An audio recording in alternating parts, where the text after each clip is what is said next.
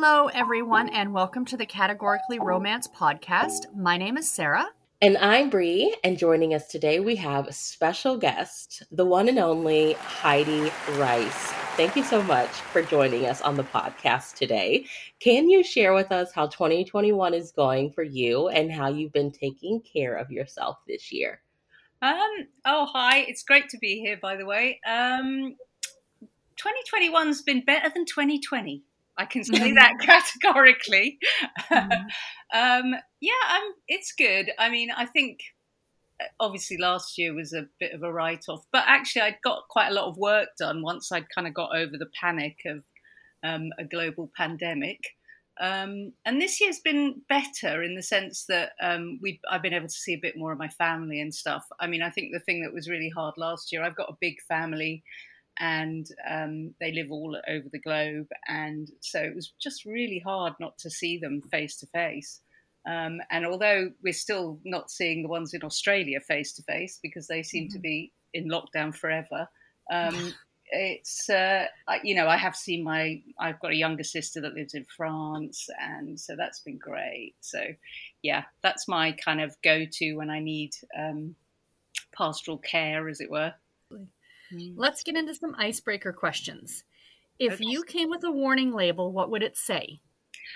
Okay, so I thought about this, and there's quite a lot of warning labels that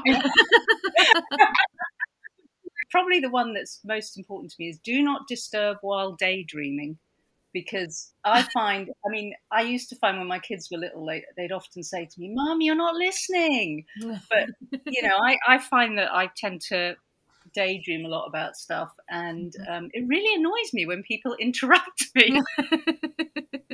Yes, that is me. My husband's like, "Where'd you go? What are you thinking about?" And I'm like, "Don't worry, like mind your business." That's right. Exactly. And, I like to say, I always say to them, I'm planning plots in my head, which isn't always true, to be perfectly honest.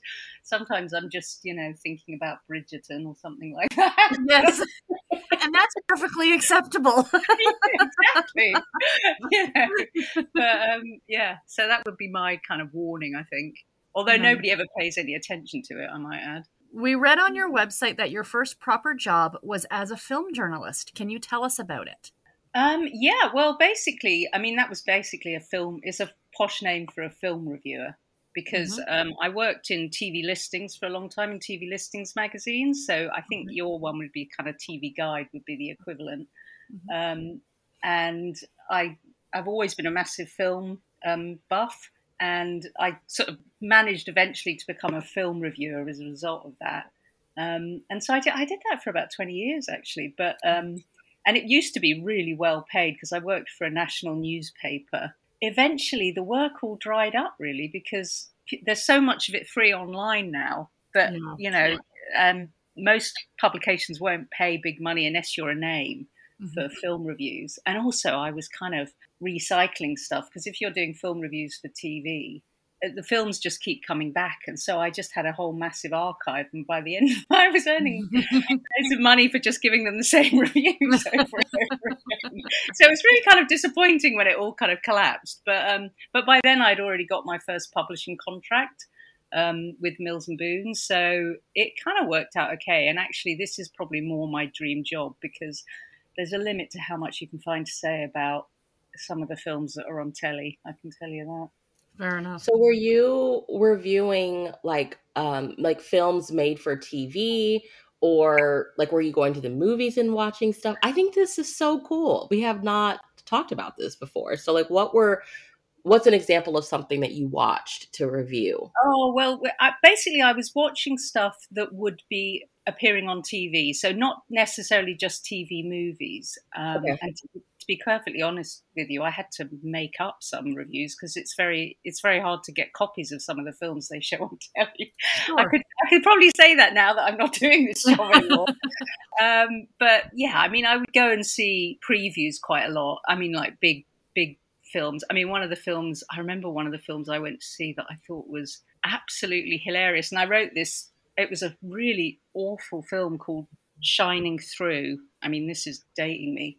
And it was a film, it was basically set in the war, and it had Melanie Griffiths and Michael Douglas. And I went to see the film, and I thought it was supposed to be a comedy because it was so ridiculous. And so I wrote this quite glowing review of it, saying it's absolutely hilarious. And of course, it wasn't supposed to be a comedy. It was actually supposed to be a drama. So, it was so bad that it was actually hilarious. But, those are the kind of, I used to go and see quite a lot of big, the big films are always previewed by the production companies. Mm-hmm. So we'd get previews to those. We'd get to go and see those. And then it was just a lot of watching films on DVD, basically. Mm-hmm. And I mean, obviously now they're streaming, so it's much easier to see this stuff. But at the time, it was kind of, you had to get the production companies and the TV companies to send you DVDs, which was quite laborious. And a lot of watching just really boring crap, basically. Yeah. That I couldn't find anything to say about. So actually, by the time I'd finished that job, I was quite glad. You were done. Yeah, I mean, I love watching movies, but it's kind of tedious when you're watching them and you're having to take notes the whole time. Yeah. Yeah. So did the world of streaming, I was very reluctant. I remember hearing about Redbox. I think Redbox at first started out like they would send you a movie or something. I never did it at first. Or Netflix. Netflix would like mail you a movie, I guess. They had a called Love Film that was a similar sort of thing where they'd post you the DVD and then you'd send it off. Yeah. So did that change the world of film journalism? Like once everything, because even now TV shows I can watch I Love Lucy on Hulu now. So did that kind of change the world of that? Oh, absolutely. And I mean, the thing is, there's so much film information online now. Mm-hmm. I mean, IMDb was a big go-to because you could kind of read all about the plots without having to write endless notes and stuff. Yeah, I mean, I think streaming makes it so much more accessible. And also there's just loads of online reviewers now, whereas, of course, when I was first starting out, it was all very kind of compartmentalized and only some people, you would just get the preview stuff if the company sent it to you. Mm-hmm. But now, I mean, it's much, much more accessible. I mean, I think it would be a much easier job now because half of my job was just chasing up prints of, DVDs of movies to watch. Because we always had a deadline, like the pages had to be in like 2 weeks before the stuff was airing on television. And if you didn't get it in time, you then had to kind of either not review the film or make it up. But it'd be similar to book reviewers because there's such an online community of it now that they don't, publishers don't have to pay anybody for book reviews because people are just giving them for free on Amazon and Goodreads. And, they're sending out a digital copy or an art copy, but I guess it would be the same thing, They're not really paying for the review. They're just sending you a copy of the book, right? Oh, yeah. Absolutely. And I mean, it used to be film journalism was kind of like a whole respected thing to be doing. But now it's just like there's so much content available that, and I mean, in a way, I think that's quite good, actually, because I feel like the problem was that there was just a small there were virtually no women doing it for a start. Yeah. And, and there was very little diversity in the base. It was mostly kind of old white men. I mean, especially in the UK. And so it was very kind of niche what they liked. So actually I think it's really good that it's much more sort of inclusive now, and that has really, but it also meant that the job just became like you couldn't earn money at it anymore. Yeah. Yeah. What is your guilty pleasure? Oh, now you see, I had to think about this because there are a lot of pleasures I have that I'm not terribly guilty about. And there's the one thing, I love doing jigsaw puzzles. And I always used to, I know it sounds so boring, but I get a bit obsessive about them. And I used to do one every Christmas and then I wouldn't do any others because I just get a bit I'd kind of command all the flat surfaces in our kitchen. And so I'd do it for Christmas and then I wouldn't do it until the next Christmas. But then, of course, the lockdown happened and we were kind of stuck in the house with just the four of us. And I got a bit carried away. And I got to the stage where, my husband was trying to make me feel guilty about it because he was saying, well, we can never use the kitchen table because you've always got to freaking puzzle on it. So, and then my friend Abby Green, who's like my best mate in writing circles, sent me a Presents cover, 2,000 pieces of this Presents cover for Oh my gosh. a really great present and like a real mean thing to do because half of that cover is white. I mean, Yes. white. Yes. And I literally spent 3 months doing it on our kitchen table. And by the end of it, I mean, my husband's birthday was coming up and he was finally able to have some people around. And he said, if that puzzle is not off the table, I'm smashing it up.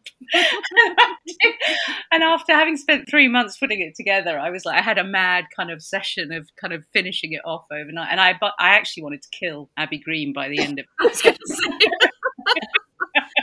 We love Abby. Yeah, well, I love her too most of the time. Yeah. But by the end of that thing, I was like, Jesus. I had to frame it because usually I just, tip them back in the box and send them to the charity shop. But I had to frame it because I thought that is 3 months of my life right there. I was going to ask, like, what did you do with it? Like, if you do something as phenomenal as that, you can't just take it apart and put it back in the box. Yeah, no, I had to buy a frame for it, and it took me an age I had my niece staying from France, and so we figured out a way to kind of paint glue on it and stick it together, and it was like a whole major production, basically. Oh, wow. My husband wouldn't let me put it. I wanted to put it in the middle of the living room because I said that is like two of my greatest achievements right there. Writing books and finishing that frickin' puzzle. And he was like, no, it's not going anywhere where I can see it. So it's now in my That's when you mail it back to Abby. Be like, here you go. But I'm really tempted to get her a 2,000 piece blooming cover of her type, right? Of her cover. Yeah, I'm totally there for that. So maybe this answers it, but do you have any hidden talents? Doing 2,000 piece, mostly white jigsaw puzzles. There you go, yeah. What's the best purchase you've treated yourself to this year? Well, I think my mum likes to say this, but I think this is true of me too. I'm definitely an experientialist, not a materialist. Mm-hmm. So I don't tend to buy, I don't spend on clothes really much or shoes or anything like that. But definitely my best purchases are always trips or holidays or days out. And I think probably, I've just come back from a fantastic 1 week cycling holiday in the Scottish Highlands, which was amazing. We did loads of cycling, which nearly killed me, but the views were just astonishing. Like these beautiful kind of hidden glens and, that was great. But I think probably my best purchase this year, me and my older sister borrowed my mum's camper van and went to a festival, Wilderness Festival it was, and they cancelled it the year before, and we took our 4 kids who are all grown up now, and it was just fantastic. We love going to festivals together because we love dancing, and neither of our husbands really like dancing, so and it's kind of 4 days of bacchanalian with just dancing and hanging out with the kids, and not so much with the kids as well because our music tastes are slightly different theirs. And the headline act was this band called Rudimental, which we both love, so that was really cool. What's one thing you find yourself nostalgic for? I think that for me would have to be our local Borders. We used to have a big Borders. I live in London, and they had a big Borders at the Angel in Islington, and they used to have a romance section, and it was just this massive bookshop with this big romance section where they used to sell all the. Of course, you don't need it so much now because of Kindle and digital books, but. I just used to love going there and browsing. And when my first book came out in 2007, I made my 2 sons go with me to find it on the shelf and take pictures. And they were so not into that. Right? The book was called Bedded by a Bad Boy, and it had a cover to match. The kids were like, what the? I mean, I've got two sons, and they were both kind of like, yeah, whatever, Mum. I mean, really. But they were kind of cool about it as well. I mean, they could kind of see that it was quite cool to have their mum as kind of a big deal. Yeah, kind of a big deal, but kind of not. Kind of. Yeah. I mean, if they had had Instagram at the time, I don't think they'd be putting any pictures on. So this is what you're doing, Mom, late at night. Yeah. This is what you're writing about. Yeah, but I really miss that Borders, I tell you, because I used to love going in and just browsing. Mm-hmm. I feel like my Barnes and Nobles, I mean, they have a decent romance section, but nothing that blows me away. But also I've noticed a lot of romance titles are just put in with fiction. Yes. And I get like it's shelving, like they don't have the shelf space for everything. I get that. I just want to walk. I think that's why I really want to go to like Chicago. My mom lives there and they have Love Sweet Arrow, like a romance bookstore. Like I want to experience that like once in life. Yeah, I mean, they used to have a romance bookstore in Charing Cross Road, which is quite near. It's about a 15-20 minute bus ride from here, and that was fantastic. It was actually crime. They had a crime section, and that's gone now as well. But the thing is, in the UK, there's only one major bookstore chain, which is called Waterstones, and they are such snobs about romance. They don't. Are they? Because Sarah and I dream of coming to the UK. We feel like they won't let us in, but we want to go to Waterstones. They definitely won't let us into America at the moment. Yeah. Yeah, I mean, they don't have romance sections in any of those shops, and it really pisses me off. I mean, I have actually gone into Waterstones and complained about it, and they just look at me like I'm, mad. But because it's so weird with Mills and Boon being over there that they would feel like that towards romance. I mean, it's Mills and freaking Boon. Yeah, well, Mills and freaking Boon don't even they basically get into kind of bookshops that are in the stations and stuff like that. Wow. Yeah, but not really. They don't even sell it in Waterstones.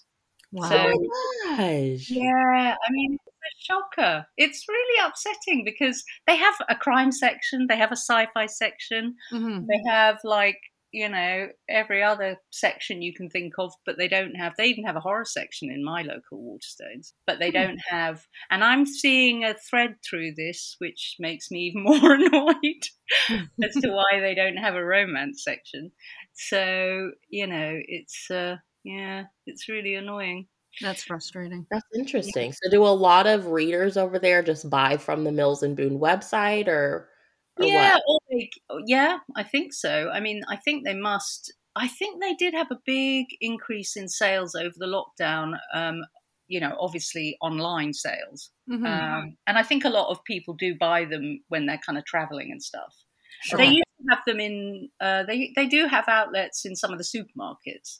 So I was going to ask, do they have that or your big box? Yeah, and actually when I used to buy Mills and Boons myself before I started writing them, I used to get them in my local Sainsbury's, which is a local supermarket here. Okay. But yeah, but I think it's partly because they're a bit kind of up themselves, Waterstones, and it's only the only I hope.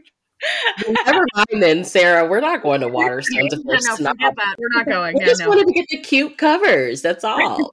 Right? So now we just have to go to the grocery store. We're going to go to the grocery store. Shout out to grocery stores. They have been coming through for romance readers for years. Absolutely. Yeah. On both sides of the pond, because that's where I buy all mine, or at the grocery store, at Walmart, or whatever. I don't go into what we have over here, Chapters Indigo.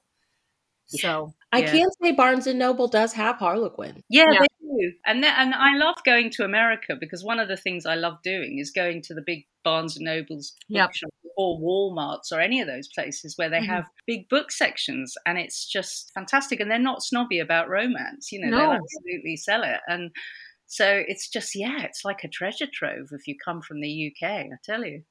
And the Walmarts here in Canada, I don't know if it's all of them, but the ones in my area, they sell the Harlequins 3 for $15. Every time I go to the grocery store, I'm like, my husband says again, I'm like, they fell in the cart. What am I supposed to do?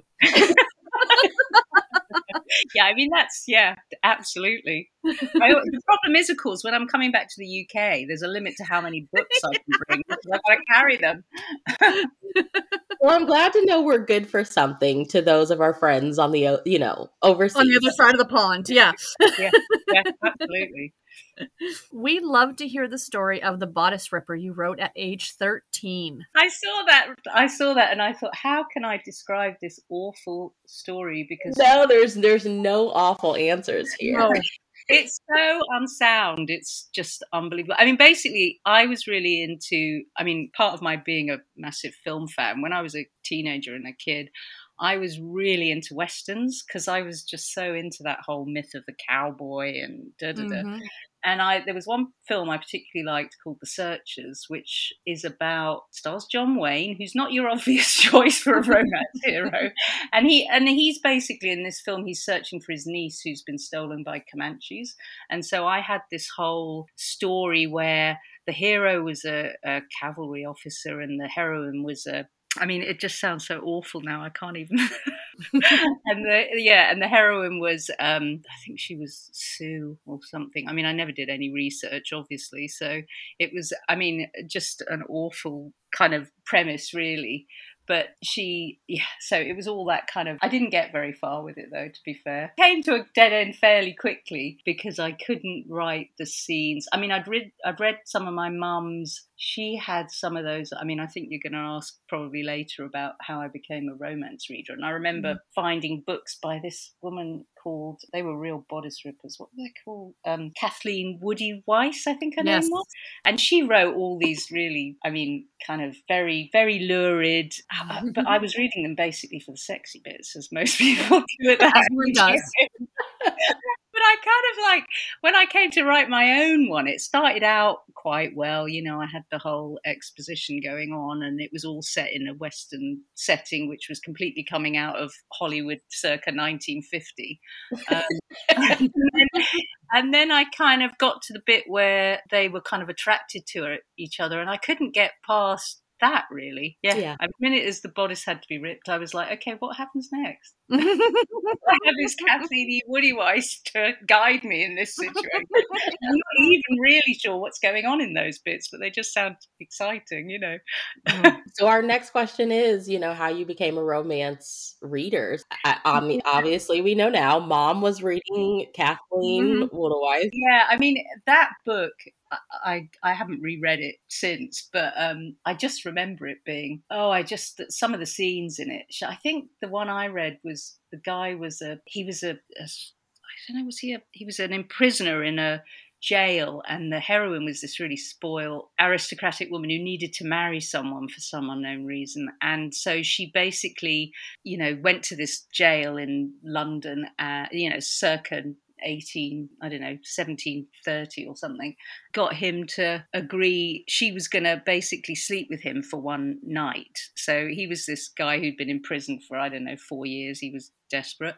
And she was going to, that was her trade-off. He would marry her, give her his name. And then, of course, they had to clean him up before he was going to before they were actually going to sleep together. And, of course, they cleaned him up and he was completely gorgeous. And she was really intimidated. And then I can't really remember what happened after that, but it was such a, it was a clever conflict, to be fair. And then I think he comes back, he escapes or something like that. And he eventually comes back and gets his revenge on her in all sorts of exciting ways.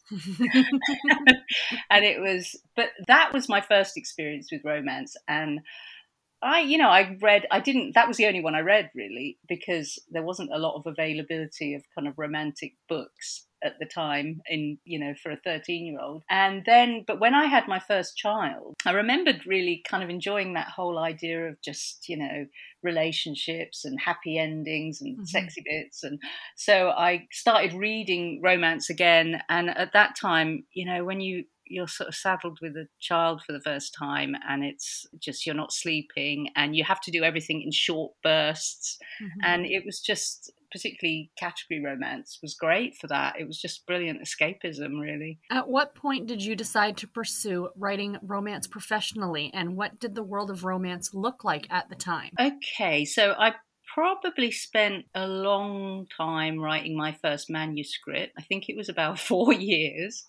And it was in between writing for, doing the film reviewing stuff. Mm-hmm. And I was at home at the time with kids, and I was working kind of 3 days a week. But so I was just kind of basically, because I was recycling all these reviews, I did have a bit of extra time while the kids were in childcare or at school. And so I was able to kind of eke out some time to write a bit. And it took me about, 4 years to finish the first manuscript. At the time you had to post. I mean, this was right just before it became all kind of digital, really. So this was like 2000. I eventually sold my second manuscript to Mills and Boon, and that was in 2007. Just prior to that, you were still kind of posting stuff off. I sent a query letter, and obviously the query letter was very persuasive because I straight away got a recommend. They asked for the full, which was great. But then I'm good at writing query letters because I'm a journalist. But it turns out I was crap at writing romance because I waited about 8 months and got a kind of one line reply saying not what we're looking for, not even kind of thanks. But by then I'd written another book, and I sent it to a thing. We have a organisation here called the Romantic Novelists Association, and they do a thing called the New Writers Scheme, where they basically pair your manuscript with a reader who writes in a writer that writes in your genre. And I mean, I did actually become a reader for the scheme later on because it's just such a brilliant. They basically give you a full kind of report on your whole manuscript, and that first manuscript, they basically gave me lots of really good pointers about why it was so crap. But they were also very encouraging about the things they thought were good. I mean, they said, your voice is very good, your dialogue's great. The big problem I had was with conflict and understanding character arcs and all that kind of stuff. And so I'd learned a lot by the time I'd written the second book, and that was the one that got accepted, which was great. At this time, like, what was really popular in romance? I feel like right now we're having a really big rom-com moment. Was this like the big heyday of paranormal? Was historicals really big back then? Like, what did the world that you were entering into look like? What's interesting is I got accepted for it was a line called Modern Heat over here, which I think was called Presents Extra. It went out in Presents. Yeah, so this was like 15 years ago, I guess. When is it? 2007. I'm a bit confused. Yeah, 14 years ago. And at the time, they were definitely trying, in category romance particularly, they were definitely trying to make it. They were looking at new. I mean, I think they tried this before, but they were trying to do more of a kind of author voice led line, and that eventually gave birth to Kiss. But I got accepted in Modern Heat, which was kind of like, it was contemporary humor, but also with a real kind of those kind of classic tropes and conflicts. So I mean, I loved it because it was perfect for what I loved reading and writing. It was all kind of like alpha heroes, but also kind of alpha heroines, and lots of great conflicts and classic tropes, but at the same time trying to bring it into very much more contemporary. I mean, not that they're not always contemporary, because obviously they move with the times, but, doing more kind of dialogue-led, more kind of comedy, more humour, not so much comedy as humour. And I love that kind of quick-fire dialogue and those kind of deep conflicts underneath. So that was, they were just kind of, that was the beginning of Modern Heat, and that lasted. I think they eventually turned it into Reaver, and it just didn't really work. They didn't.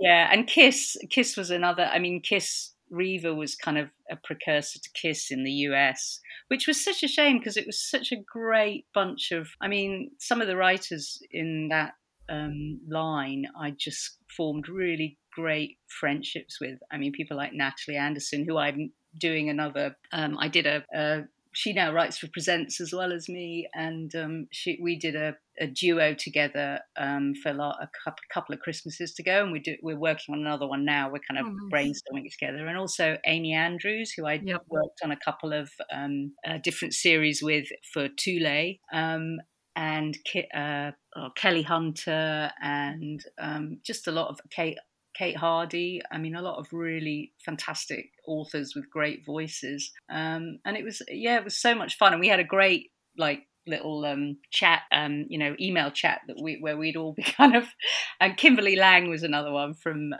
Alabama. So it was just a great kind of combination of kind of British, American, Australian authors, and it was just really, really fun. Yeah. Sarah and I talk about the KISS line a lot. We've been talking about it a lot recently, and it just feels like there is a presence that is missing a little bit. And I'm Yeah. wondering, the more like just listening to you talk about it, because we know that the romance True Love Forever series has definitely changed. I'm wondering if we're seeing a little bit of KISS remnants in the direction that romance is going, because I think that the KISS's presence is just that what that line was about, it feels like it is definitely missing a little bit in what we are getting in category. Yeah, I mean, I think what's interesting is a lot of the KISS voices, particularly, I mean, like Kelly, like Natalie, like, I mean, Amy's now writing more for Entangled, but they've definitely brought, I mean, I think Joss Wood also was writing for KISS right at the end. They've definitely brought them more into presents. Now we're writing more kind of classic presents, so there is a slight difference. Like the heroes in KISS were younger, and I mean they were still very alpha, but at the same time they were a bit more kind of bad boys rather than kind of, whatever, shakes or whatever. But I definitely, I think they tried to sell that line more on author voice, and it just didn't, because it was just, I think it wasn't really, as a series, it wasn't really kind of, it wasn't, I think the problem was it wasn't, because each of the voices were quite individual, it wasn't really telling readers what they were going to get. Like, they get presents. But I definitely think with presents now, there's a wider range of voices than there was before KISS happened and then unhappened, and they kind of incorporated that a bit more into the presents line. So presents has slightly bigger, I feel like there's, I when I have talks with my editor about it, she does say that they're looking for more of a range of kind of from feel good to really intense. Like before it was very intense and classic, and now it's kind of, there's a bit more of a range, so there's a bit more room to maneuver. I mean, I definitely feel like I've got a home in presents now, which is great. And I love writing the books. But yeah, I agree. Could there be more? Could there be another line like that? But it seems like they've tried it quite a few times and it's never quite. And it's hard to know whether it's because of the way they're marketing it or whether it's just something that readers aren't, they don't feel like the reader promise is kind of tangible enough for them to really keep picking up all the books, I don't know. I mean, I think the presents promise is very specific and readers know pretty much what they're going to get. Although I do sometimes get comments on Goodreads saying, why is this heroine so mouthy or whatever,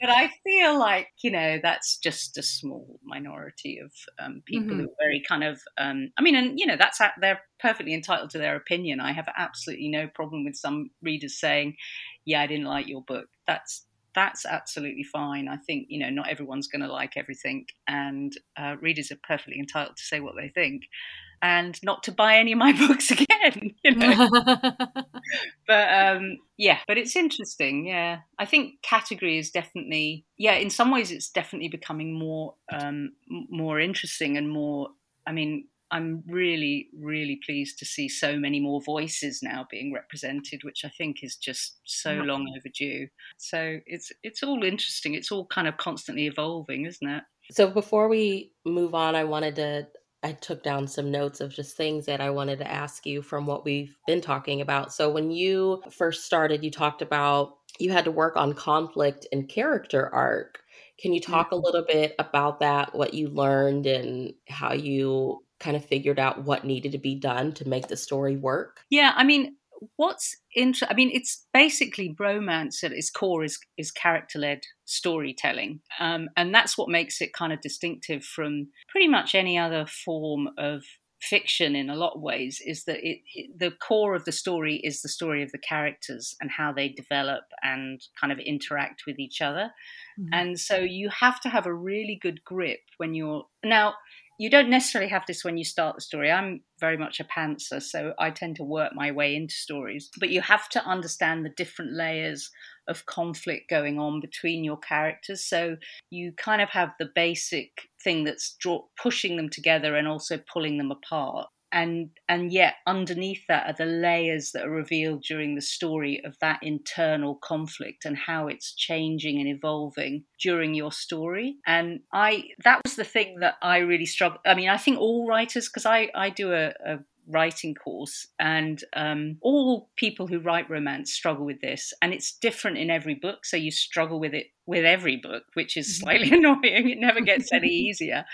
But it's, it's the stuff that's intrinsic to the characters that's embedded in their psyche for whatever reason. Like, it may be to do with their backstory, it may be to do with their circumstance in the now, or their ways in which they process things. I mean, obviously every person is different, so you have to build the character from the ground up and figure out all those things that are at play. I mean, it is a bit like a jigsaw puzzle, putting it together.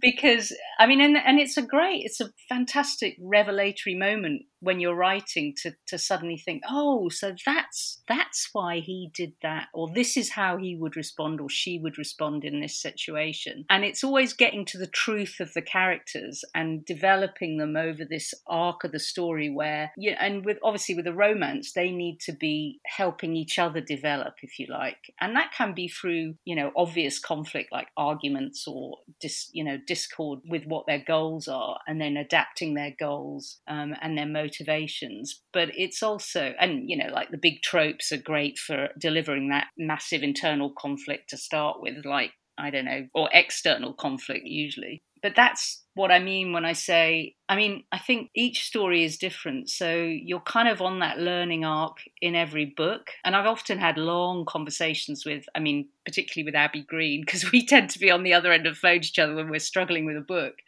And we will kind of say, okay, so this is the situation, but I can't seem to figure out what's going to happen next, or how would he react, or what can I do to make this even worse for them? Because that's the other thing, you're kind of torturing your characters while they're kind of discovering their romance together, or they're falling in love. I mean, the other thing that a lot of people do when they're writing a romance is they forget to actually show the couple falling in love. So it's often the case that you're kind of resolving conflict, but not actually explaining why that conflict would be resolved, or how it would be resolved, or how they're going to grow and change during the course of the story. I mean, that's why it's so interesting for me, because it is to a certain extent a very fictional universe, because, people fall in love all the time, but it's not always quite as dramatic, or, or you're not so self-aware about why these things happen. But as an author, you have to be really aware of all the kind of processes going on that are making these things happen. So, I do actually have, when I get really into a book, one of the best things when you're writing a book is when you really understand the conflict. It doesn't happen very often, I have to admit. I often need help from my editor with that one. But when you really understand the conflict, and the characters are talking to you and you know what they're saying is totally authentic, because you understand where they're coming from, and and it's the process of discovering all that is the kind of arc of your story, really. Sorry, I got a bit technical there. I wasn't boring. No. We're nerds for stuff like that. Right? I'll give you an example. I tell you, I did a book where the hero was a barrister, which in the UK is like the person, the lawyer in court who presents the case. And he was a Queen's Counsel, very young, but brilliant. And so he was really good at kind of articulating thoughts and feelings in terms of in a courtroom setting. He was very well educated, very smart. But the one thing he couldn't do was articulate his feelings, because he'd had this awful thing in his past where his father had basically had a mistress, and he'd taken it, and his cover for going to see his mistress was taking his son to a football game in where he was supposed to be playing football every Saturday morning, and the father would take him in the car and just leave him in the car, and the son knew from an early age that he was going to see and then he would have to lie to his mother and his sister. And so as a result of that, he kind of completely internalized he felt so guilty about what his father was doing to his mother, and knowing this horrible secret, and and also not being able to play any football, which he was slightly Mhm. pissed off about. And so, yeah, so he couldn't talk about his feelings. And then I put him with this, very lush, kind of outspoken cupcake baker, who the only thing she did was talk about her feelings all the time. And she was very upfront about her feelings. And she had this whole thing in her backstory where her brother had disappeared, and she was kind of upset about that, and she'd always felt like her brother hadn't, why didn't he tell me he was so unhappy? So she was always kind of pushing, trying to find out what's wrong all the time in terms of emotional. So she was very emotionally, astute, and he was very kind of buttoned up. And I just thought that was a great conflict for someone who'd made their living kind of talking, articulating stuff, but he couldn't talk about his feelings. And then he gets stuck with this woman who does nothing but try and make him talk about his feelings. It was like, that was great. I love that. That was a Kiss book, I think. Yeah. Like, all you want to do is talk about your feelings. It was a kind of a bit of a cliche, really. I mean, I kind of quite like to do that in reverse now and have it be the guy who talks about his feelings and the woman who's really buttoned up, But at the time, it just kind of seemed to work for him as a character, yeah. So we've talked writing Kiss, we've talked Presents, but you have titles with Tempted and Riva and Thule all over the place. So can you talk a little bit about just writing across different lines and for category across different publishers? I loved writing for Thule because they let me write cowboy books. And that was like, oh, fantastic. I love doing that. And it was kind of comforting as well because they have this whole small town called Marietta. I mean, I think they've got quite a few now, but it was like set up, so that you had the whole town and all the characters, all the secondary characters already in place. So that made it really easy to kind of slot your characters into the stories. So I love writing for them. Yeah, I mean, I guess my voice has always been the same, really. I mean, that's how my characters are characters I want to write, and I don't really adapt my voice that much according to the different lines I'm writing for. It's just a question of creating stories that will appeal within that promise. I've done a lot more kind of, since I've written for Presents, I've done quite a few more virgin heroines than I ever did before. But because that's kind of a go-to staple for Presents readers, they like it. So that's, I've explored that a lot more. But yeah, it's the challenges are slightly different, but it's really, and the single title, the longer books I've written have also been a kind of very different learning curve, in the sense that the in category romance, it's like you want to get rid of the external plot as quickly as possible, so that you can kind of focus very closely on the romantic relationship, because you've only got like a short word count. But with longer stories, you can be much more. But then I discovered that actually you need more external structure to the story, and that has to play in to a certain extent into the internal structure to actually keep the story going for that amount of time. So that was interesting as well. Your most recent women's fiction novel, Just Like in the Movies, which came out in March of 2021, features a hopeless romantic, a hopeless cynic, and a crumbling cinema in Notting Hill. It just, as soon as I read about it, I one-clicked it. I had to buy it because I have to read it. Can you tell us more about this book and what it is about women's fiction novels that you find so enjoyable to write? I think, one of the things I find really enjoyable is that it does free you up from some of the conventions of category romance. So like one of the earlier books I wrote was called So Now You're Back. It was my first longer book. And that was an older couple who, I think they're in their late 30s, but they'd actually had a child together when they were really young. And then they'd split up. He basically just deserted her. And then they get back together in the book. But I also had their 18-year-old daughter and her relationship with a young guy who was looking after a kid brother as a kind of manny, I suppose you'd call it. So I had those two twin stories, but it was just really nice to write about slightly more mature people and, teenagers, and it just frees you up a bit more to the kind of characters you can write. And also, like I said, you can have more of an external structure to the story. But my longer books are very much still kind of, they're rom-coms, really, I would say. And just like in the movies, came from two of my twin passions, one Mm-hmm. of which is London Mm-hmm. and cinemas. And I grew up in Notting Hill. I was actually born in a little 2-bedroom flat in Notting Hill. And we used to go to, my mum used to kind of drop us up. We had Saturday morning cinema in the UK. I don't know if you have it in the US, where basically it was kind of like parents would drop their kids off and they'd just spend the whole morning in the cinema on their own, creating, having popcorn fights and, it was kind of completely unsupervised. I don't know. I mean, we did actually once get kicked out of a cinema, me and my brother,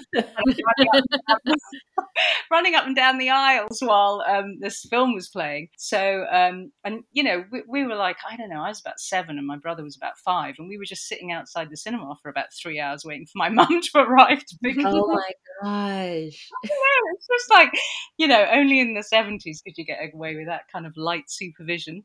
But Yes. yeah, I mean, it's just, but that we had like a little tiny cinema on the next, and it's still there. It's now a theatre, and it's a beautiful old kind of, I think it was originally a cinema in the 1910s or something. It's a beautiful old building. And they used to show, it was an independent cinema then.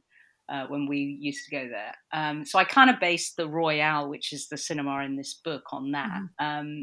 And then, of course, my love of movies. So, and the book is kind of themed around 5 films, which kind of have reflections. The themes of the films have kind of reflections within the content of the story that's going on. I mean, it's basically the story of the woman who's managing the cinema Mm-hmm. with a guy who's like her surrogate dad, who dies at the beginning of the story, and he leaves half the cinema to her and half to his nephew, who he's never met, who's the son of a kind of cinematic icon who died Mm-hmm. 15 years before.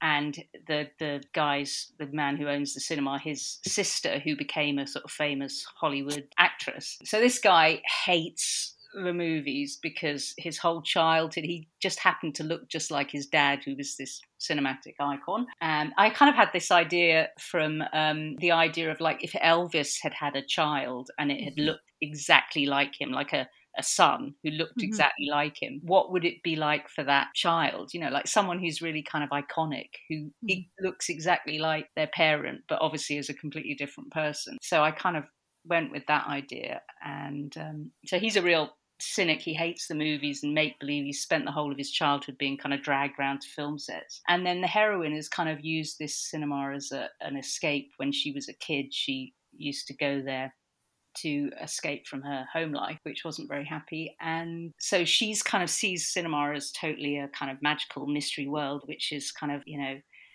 keeping her safe. So it's like they've got these two, and they inherit the cinema together, and it's on its last legs basically. And then that's the story. And then I've got the sort of 5 films that kind of reflect as they're watching the movies together, Mm-hmm. which they're playing as a kind of a retrospective at the cinema for the guy who's died, because they're 5 of his favourite films. So but also hers. But I mean, yeah, I loved writing it. It was actually quite hard though, because you suddenly think, oh, you don't want to force the plot so that the characters are kind of reflecting too much the movies that the book is themed around, but at the same time you want it to be enough so the kind of overarching theme of the book actually works. So that was quite a mind-bending experience. But Were they films that you made up, or were they actual Yeah. films? oh no, they were actual films. So the 5 films, if I can remember, are The Wizard of Oz, About a Boy, which is Mm-hmm. a British rom-com, Last of the Mohicans, Brokeback Mountain, and I always forget, The Way We Were, which is that kind of really, Yep. the melodrama. So I just kind of had this, they're not necessarily my favourite films, although I do really like all of them. But they were kind of just, I had to find a way to sort of reflect the relationships, and yet at the same time it was the films themselves, the different way that they respond to the different movies is also in the book. As he becomes less cynical and she begins to get more realistic about life, and how she's kind of basically used it too much as an escape, and she has to become more realistic, really. Yeah. But I loved her as a character because she's so, just sweet, really. And, she loves the movies, but she's also they've had this whole community within the cinema that's really supportive, and like they've created their own family. I mean, I love that Mhm. whole, like TV shows where they create their own family out of the friends that they have, like, I don't Mhm. know, something like Pose or something like that, Yeah. those kind of stories where it's like you've got your own family that you've made yourself Yeah. because, your Mhm. actual family is not supporting you, So I love those kind of stories as well. I can't remember the network. I think it may be here, like CBS. I can't remember, but on Hulu, they've had this special that's like the history of the sitcom, and that's one of the things. I think the gentleman from Schitt's Creek, I think Oh, Mhm. yeah. he said that that's basically what sitcoms are. All of them are just found family, and I'm Found like, family. Yeah. you think back to all of your favorites, and essentially, I mean, I'm watching Mary Tyler Moore for the first time. I'm on like season 4, and I'm like, basically, that's what that is. Her newsroom is found family and Rhoda, and yeah, Mhm. I Yeah. love that you said Oh, that. yeah, that's so true, actually. I've never, Mhm. God, that's a really clever point. Yeah, I think that's really true. And often in rom coms, I mean, the other book I wrote was this book called Summer at Willow Tree Farm, and that's all kind of set in a farm in Wiltshire where it used to be a kind of a commune, which was really Mhm. kind of rough and sort of kind of revolutionary socialists kind of running this commune, sort of feminists and all the rest of it, and then it's become this kind of farming co-op basically, and the heroine comes back and her mother is living at the co-op with her partner, and the heroine's kind of had this terrible marriage experience. She'd gone off to America, married this guy who turned out to be a total prick basically, and she comes back with her 10-year-old son, and she's really kind of bitter about what's happened with her mum and dad split up, and her mum ended up with a female partner, and it's so, but then at the same time they kind of create and when she was in the commune as a kid, she had this kind of love hate, but mostly hate teenage relationship with this guy who was there, who had a really his mother was quite, it neglected him basically, and of course when she goes back there, he's still there. And he's now Mm. got a child as well, so he's a single dad. So but I love that kind of whole, you're creating this kind of, I mean, it's all quite idyllic in a way, but there's Mhm. also all those constant, she finds new friends and a new purpose, and she used to be an event planner, and so she decides to start this project to create a farm co-op, a shop at the farm, where they'll sell all their produce that they're struggling to sell otherwise to supermarkets and that. And it's yeah, I really enjoyed writing it. But that's the same concept. The whole found family thing is just Mhm. so, because there are so many people. I mean, I have a really close knit family, but there are so many people that they need to find their own families, because for whatever reason. Mhm. So I just think family is such a strong concept, but there's no reason why it has to be a blood relationship. Right.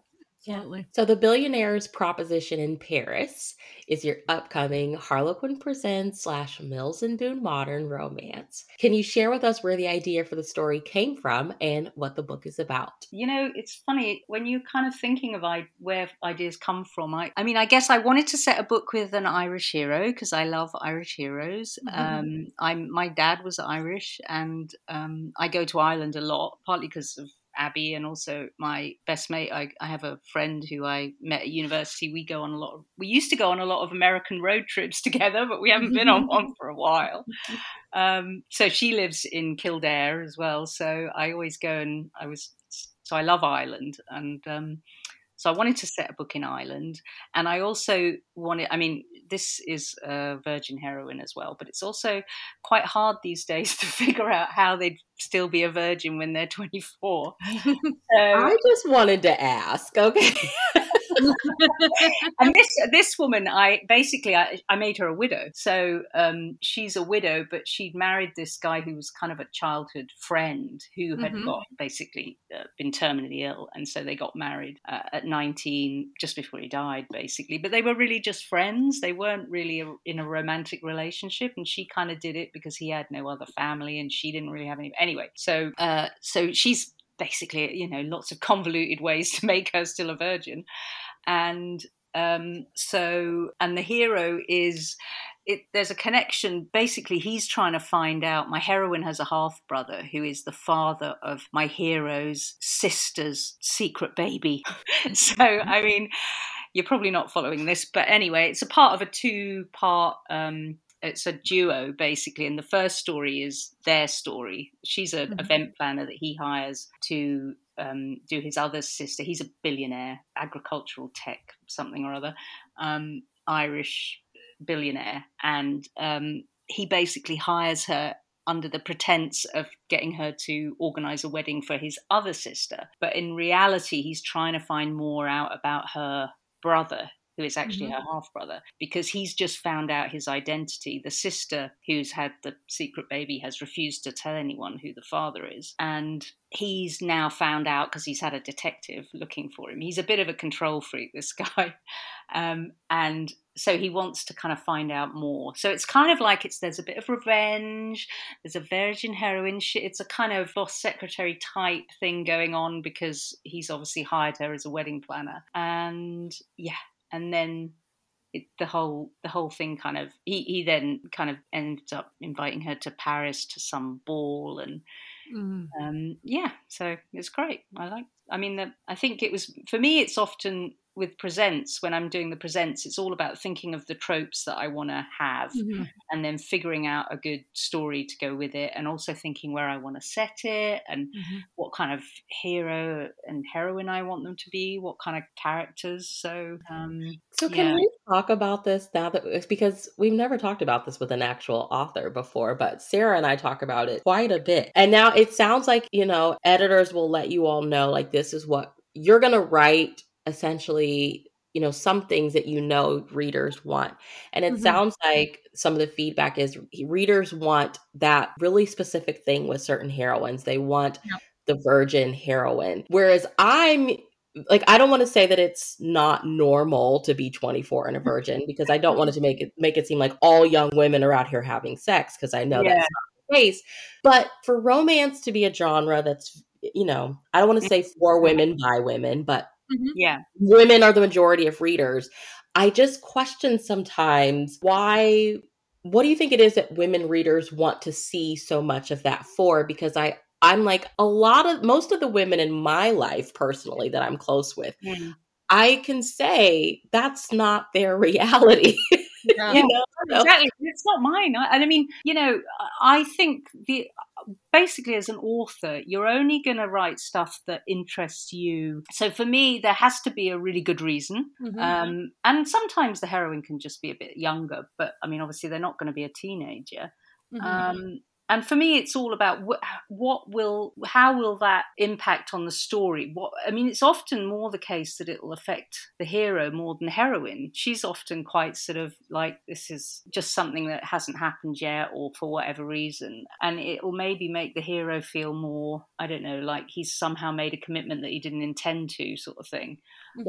That's probably where, for me, the interest lies in that trope. But also, I've done a virgin hero as well, and several times, and that can also be interesting as well. But it is, you have to, it's a bit like the accidental pregnancy trope as well. It's really hard to figure out how that can, because there's so many different forms of contraception now, and there's also options you can take, after conception. So it's quite hard and I always kind of want to have that conversation with that particular trope as well, where you make sure that it is actually a choice, that they haven't just kind of said, oh, because I'm pregnant, I've got to have the baby, kind of thing. I do that in my books because that's my personal opinion, obviously. That's the way I view it. But I think it's interesting with presents. I mean, I don't make all my heroines virgins, and I'm certainly not asked to. When it comes to what you want to do as an author, you are completely free to create your own stories, use what tropes you want. The only real restrictions at the moment are that they don't want to have too many, say, accidental pregnancies in 1 month, because Yeah. they kind of cannibalize each other. So it's quite hard for them to market them, because the titles are so, Yeah. descriptive, if you like. So, that's the only thing. But so there are classic, there's the Cinderella and the Only One Bed and what have you. So you want to try and mix it up a bit. Also, as an author, you don't want to just keep doing the same Sure. tropes over and over again, because you start to sort of think like, oh, is there actually another way I can approach this? But then also, yeah, like you say, I think the thing with presents, particularly why those particular tropes are very popular, is because it is really high fantasy. So it's not. They're not trying to be. I think a lot of readers, when they read a presents, are looking for something that's completely escapist. And the whole, the young heroines and they don't have to be. There doesn't have to be a big differential in age. I've written older heroines, but it's that whole first, your first experience. It's kind of romanticizing that whole idea of early, your first big relationship or whatever. And the whole concept of, to be honest with you, sometimes I'm not really sure why the virgin heroine particularly is such a draw. But for me, it's about finding things about that fact that can play into their conflicts. Yeah. If you see what I mean. So, like, for example, with that particular book, it was that the minute he found, the other thing was they had a condom burst on them, rather appropriate, rather conveniently. So it was kind of like when they'd had that first encounter, he has a bit of a white knight complex, because he became his two younger sisters. He's quite a lot older than his sisters, because there were a couple of miscarriages in between. And so both his parents had died by the time he was 18, and so he became their legal guardian. So he's a bit overprotective and obsessed with kind of, rescuing women isn't the right word, because he's quite cynical at the same time. But his big problem is that he can't really, he's a bit of a control freak. He worries about, and so when he finds out, one, she's a virgin, and two, she might be pregnant, for him it's a massive trigger, and he immediately kind of tries to insist that they should get married, and she's kind of like, what? She's like, you're not you're not responsible for the fact that I'm a virgin. That was just the way my life panned out, because I married this guy that then died quite soon after the wedding, and whatever, and then she was kind of grieving for a long time and protecting herself, which is why she didn't have any relationship. And also, she can't quite believe that just because there might be a pregnancy that he wants to marry her. And of course, but at the same time, she has issues in her past that make her want to have that security. And also she is kind of, she's falling in love with him already, because he is so protective. And so, she can see he's a bit over the top, but of course she doesn't know the real reasons why he's hired her and why he's invited her to this ball and everything. So when she finds that out, then she's a bit less starry-eyed about him. But she's kind of young for her age in some ways, and yet she's a really astute career woman, and she's kind of concentrated on a career and blah blah blah. So for me, that it worked to make her a virgin in that context, just because for her it wasn't really that big an issue, but for him it really was, because he felt like he'd exploited her or something, and she was kind of like, well, yeah, I may be a virgin, but it doesn't mean that I haven't had sexual experiences, Yeah. Yeah, it was all just, it was, for me, it was worth writing. And often when I do a virgin heroine, it's only if it will, sometimes they're virgins in their past, like the relationship has come, it's like a second chance romance kind of plot. So this has happened when they were much younger. So you can work it in that way. But yeah, I think it's interesting. I like playing with those kind of tropes, just because they are in some ways so far removed from, the real world. So they kind of create interesting conflicts, really. Yeah. Mhm. Yeah, Mhm. definitely. We see from your website that you teach a few different courses at the Professional Writing Academy. Can you tell us more about that and how it came about? Okay, so that was basically, they approached Abby Green originally. Okay. Yeah, they didn't come to me first, but they went to her, and she said, "Oh, she wasn't particularly interested." They wanted to find someone who had who was an author, a romance author, because they were already doing courses in sort of crime fiction and other genre fiction. And they've got this really, they're like 7-week courses. It's all done online. You have a small group of writers, and they basically we do a week based on each different elements of craft. So we do characterization one week, we do kind of opening hooks one week. Because it's a romance writing course, we do kind of emotional turning points and how to deal with those in your story. We deal with kind of dialogue, and we do like writing like exercises. We do reading examples which the writers then analyze, because one of the things that's interesting, I think, about learning to write is that you can't really learn to write as such. You just have to write to discover your own voice and what stories interest you and what characters interest you. But at the same time, there is an element of craft, particularly in genre fiction, which you also have to learn. So what we're basically doing is looking at kind of developing people's voices, making them confident about the stories they want to write, but also looking at elements of craft that they can learn within the context of what they're writing. And basically they critique their own stuff, and then I also look at everything each week and give quite an in-depth critique about what they've done. But when I say critique, it's more like always, just about, we've done the course, I think we've run it, it's 7 weeks, and we usually do maybe 2 runs of the course a year, or 1, depending on how many people sign up for it. And we never have more than about 6 to 10 people on each course, so it's quite a kind of good focused group of people. And they kind of submit writing exercises each week, and then we look at them. And I find, for me, it's always usually about, and I kind of feel like I take on the role of, say, my editor when I'm writing. It's just looking at, it's always the case that with romance, it's understanding those conflicts and how people would authentically react according to their character and their backstory. And often, when you go wrong as a writer, it's usually that you're trying to impose a situation which doesn't really work within the context of who these people are.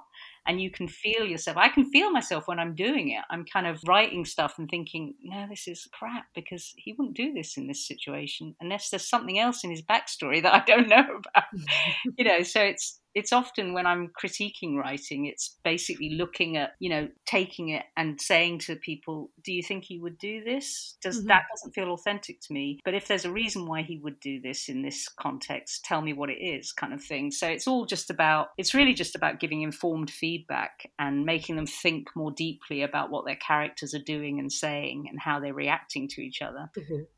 But that's, they came to Abby and she didn't want to do it. So I said, well, I'd love to do it, because I love reading other writers' work. And usually because, it stops me having to think about my own stuff. Stops me having to examine how rubbish my own piece of work is. But it's I always find you learn so much from what other people are doing as well as what you're doing yourself. And I think we've had really good feedback from people who've done the course, because I think they're always, the first few times we ran it, because they were doing it to sort of creative writing groups, that's who they were marketing it to, rather than to people who were really into romance reading. A lot of them, I think, thought that it would be very simple to write a romance. And they had that kind of idea in the back of their heads that it's all written to a formula and it's very easy to write and they could just produce it and it would be quite a lark.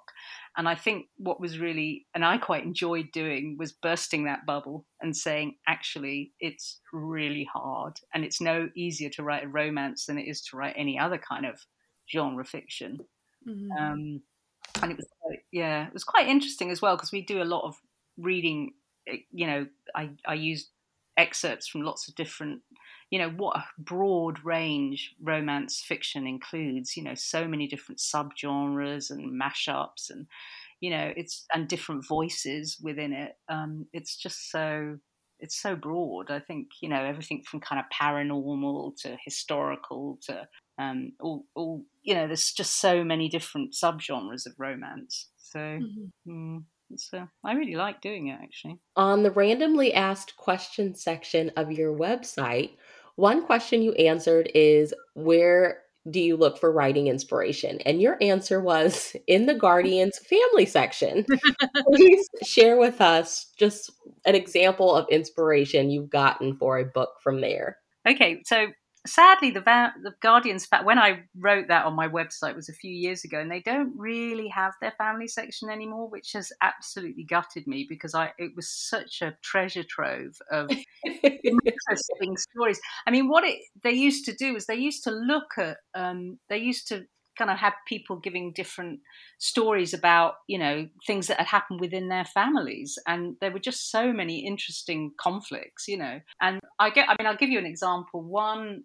I wrote a book, this was a while ago, called On the First Night of Christmas, and the hero in that book, I read a piece in it about this guy who was writing about when he was a kid, his mother got into an abusive relationship, basically. I mean, it was a really heartbreaking piece, and he said that he couldn't say the words "I love you" to anyone because it was such a toxic phrase for him, because that's what the abusive man in the relationship his mother was in would tell her. He would say to her, "I love you, every time he, hit her." So, I mean, it was a really raw piece, but I just thought that would be, I remember thinking that was a really, because often in romance, the big happy ending is them. I mean, not necessarily. I always felt like them saying "I love you" isn't the important bit of the story. It's them,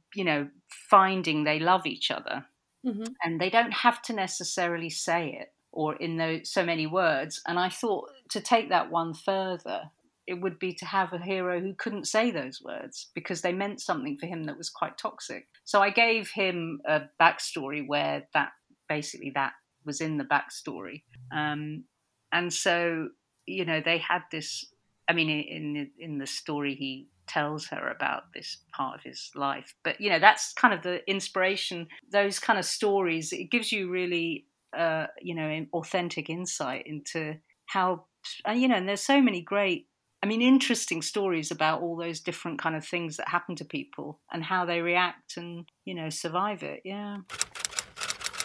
So we're going to talk some writing questions. Okay. We love these, don't we, Brie? Yes. Early bird or night owl? What time of day do you feel most productive with writing? For me, it's definitely early bird. And basically, if I don't get on with it before about 11 o'clock, hopefully before that, then I never write anything that day. I mean, I can prevaricate like, it's my secret superpower. That's my hidden talent, prevarication. So I have to kind of sit down and get writing by about 8 o'clock, 9 o'clock. And then I will. And then you see what happens is either it goes well or it goes badly, but at least you kind of know where you are by the middle of the day. Whereas if you don't even get started until like 12 o'clock, yeah, and I can't write at night. I mean, I hear stories of people who kind of do 20,000 words in 2 days because, they're on deadline. And I'm like, yeah, no, that's not me. I'm ringing up my editor and saying, you're going to get this book late. That's not happening. Well, you mentioned earlier that you feel like you're a pantser. So can you talk a little bit about how you figured that out? Did you ever give plotting a try and it just wasn't your thing? Well, I'm a pantser with delusions of being a plotter. That's what I'm saying now, because my editor now asks. I mean, they have this thing called the art facts sheet at Harlequin, where you have to. They plan their books so far in advance now that you have to write a potted kind of synopsis for your book sometimes before you've even started writing it, and that is like agony for a pantser. Yeah. what happens is, I don't know. I have no idea. stuff. I have a basic idea for sort of like an opening scene, or maybe an idea for characters. Sometimes they're characters from another story that were secondary characters, and now they're going to be in this story. And I might have an idea for an opening scene, and I just waffle myself a synopsis from nothing onto this art fact sheet database. Mhm. And then, of course, when I'm actually writing the story, that all just goes out the window. And I mean, I feel so sorry for my editor, because I think she has to then go into this thing and change the synopsis to what it actually turned out to be. And so I kind of try to make out like I'm plotting, because I kind of have to, Mhm. but nothing ever really turns out that way when I write it. Yeah. If it's a project you've already been working on, do you reread over the previous day's work before beginning? Yes, I do, if I kind of need to get back the momentum. Mm-hmm. So sometimes I'll literally be so into a story that I'll leave it on a kind of cliffhanger almost, so that I know exactly where I'm going when I start again. But sometimes I'm kind of, usually for me, the worst time in a book, I write the first, usually like up to 20,000 words really fast. And then I kind of hit a massive bump, and I start thinking, oh, everything I've written is rubbish, and where am I going with this, and I don't know what's happening, and so then I have to kind of reread the previous day's work to try and get back into it, or convince myself that it's good enough to continue with the forward momentum. Are there any necessities you need around you while writing? I find I write much better in my study at home. I do try. I mean, I'm going on a writing retreat this Saturday. I'm flying off to Ireland for the first time. First time I'm leaving home in like, apart from my Scottish holiday, in 18 months. It's the first time I'm leaving the UK. So I'm going on a writing retreat for a week with Abby Green and Amanda Chinelli in Wexford in Ireland. Oh my gosh, the dream. It's incredibly amazing. And the fun. place, we've stayed there before. It's this absolutely beautiful place near a massive, gorgeous beach. I think they've got some story on the website like Oscar Wilde used to live there, but I don't know if that's actually true. I mean, it sounds good. But we've been on writing retreats there before, me and Abby, and not a lot of writing got done, I have to Imagine. actually, this time I have to do serious writing, because I've got a book that's due in on the 1st of November, and I've just taken a week off to cycle around the Highlands. So, I have to actually get some serious words done. So it'll be interesting to see if I can do that, because generally I write much better in my study. Yeah. So we need a photo of all three of you, and the Right? caption just needs to say the knitting circle. The knitting circle, Check out our Instagram feeds, because there'll be lots of pictures of me and Abby and her dog Orwell, who who goes on her Instagram constantly. I swear her Instagram is more her dog. It's just her dog's Instagram. We love Orwell. He's a very, very lovely dog. I'm not a big dog person, I will admit, and that dog he's very, very sweet dog. I mean, he is like actually the king of dogs. I can say that between us, because I can't say that to Abby, because she'll think I'm being ironic or something. But he is actually a very sweet dog, because I've got other friends who've got dogs that are really annoying. So he's not an annoying dog. Yeah, he's very sweet. I was going to say, I'm not sure that he warrants quite so much Instagram coverage. Right? I'm like, I wonder what's Orwell's up to today. Let's go check the Instagram.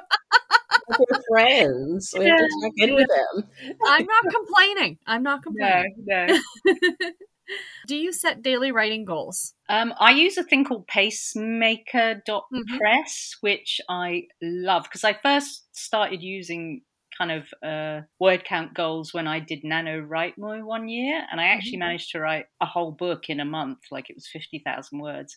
It turned out that I had to completely rewrite it. It was so rubbish after my editor saw it, but it still felt like now. So it's similar to the kind of graphs that you get on NaNoWriMo, and you basically just set what days you're not going to be writing, when you need to have it finished by. And it's really great because it adapts. Sometimes I write really a lot in one day, and then it'll kind of adapt so that I've got less to write, the next day or whatever. And it's not foolproof, because obviously sometimes you're so kind of focused on getting the words down that you don't really focus on how good they are. And then you kind of get to 40,000 words and realize that 25,000 of them are rubbish. But it's still, I find it's a much more efficient way of writing, because now I can actually get a book written in kind of 6 to 8 weeks, which is for me very good, because I used to be quite a slow writer, and now I'm trying to get like 3 to 4 books a year, which it's a challenge sometimes, depending on the book. Sometimes they kind of are really easy to write, but like 80% of the time they're not. Yeah.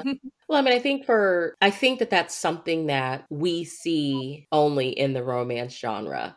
If you go to like literary fiction and you have a favorite author there, you may get one book a year. You may, yeah, I mean, like one of my favorite authors, Susanna Kearsley, who writes, I mean, technically, I think she writes romance, but I discovered her first when I was reading historical fiction. I'm getting a new book this year, but it's been a good 2 or 3 years since I've gotten the last book, so 3 or just hearing you say, I want to write 3 books a year is so it's like admirable and incredible. I mean, and I feel like sometimes, I mean, I try very hard not to compare myself to other writers, but when you make the mistake of looking at kind of,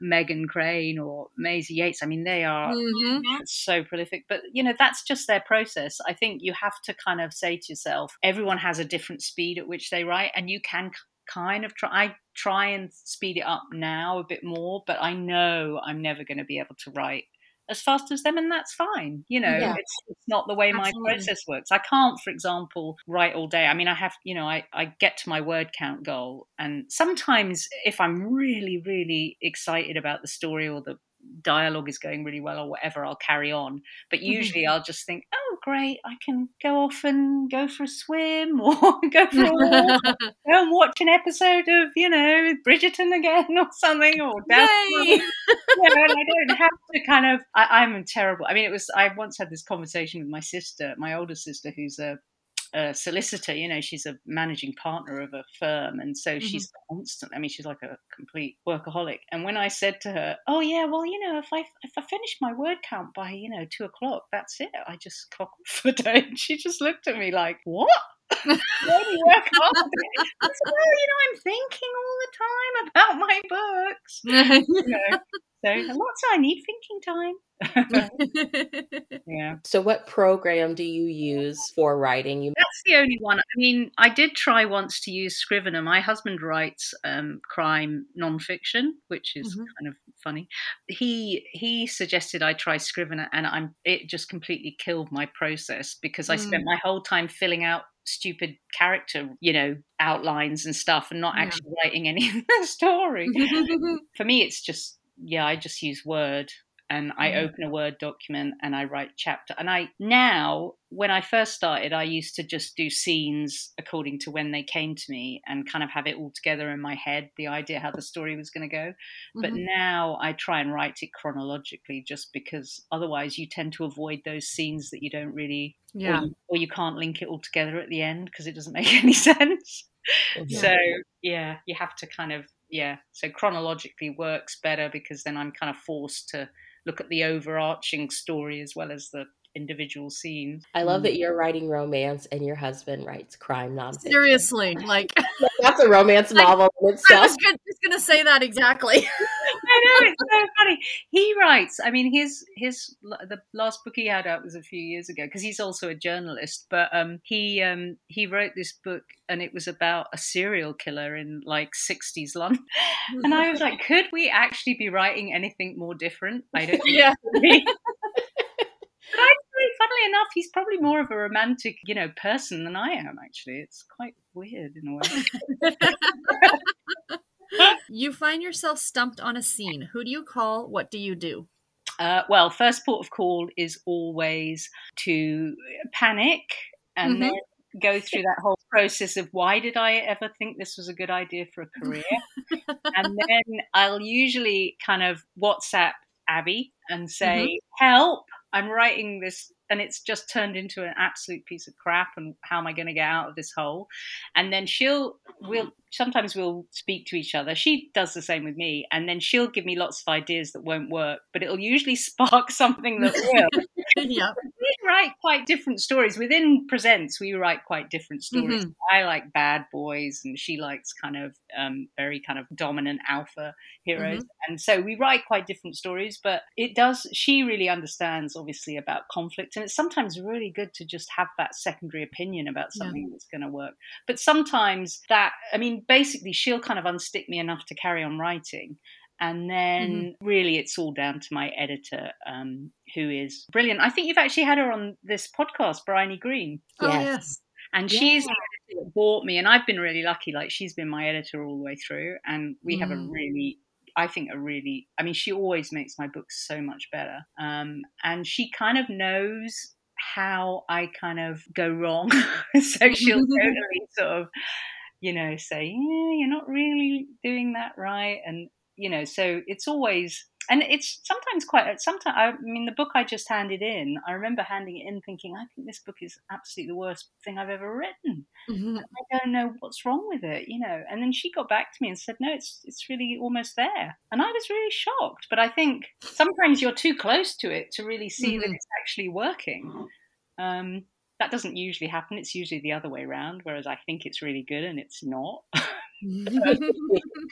But yeah, so first port of call is usually Daisy, Abby, and then it'll be my editor once I've managed to. I mean, occasionally I've actually got to the stage where I've just kind of stalled completely, and I've kind of rung up Bryony in a panic and said, look, can you just look at what I've got so far and tell me what I'm doing wrong, because I can't seem to write any more of this book.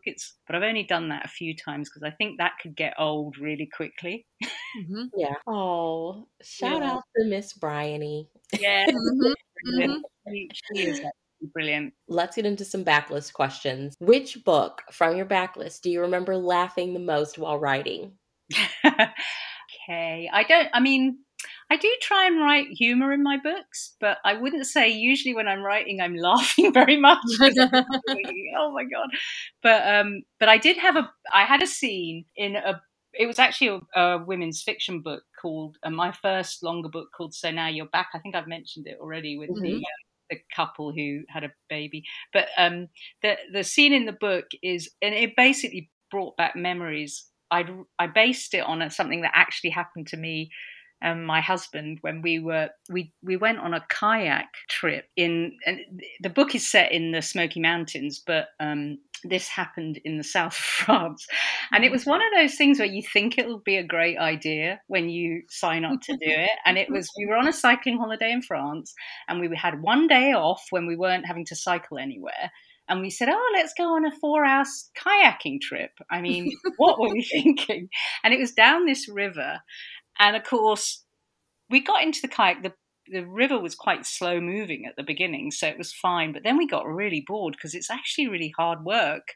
And we were knackered after about 20 minutes, and we were having to slog on because they weren't picking us up until like 4 hours down the river. And then the river just got faster and faster. And they had told us, don't go past this certain point because then you get to a drop off. And so we were in this situation where, and then somehow the boat turned around and we were going backwards down this quite fast river.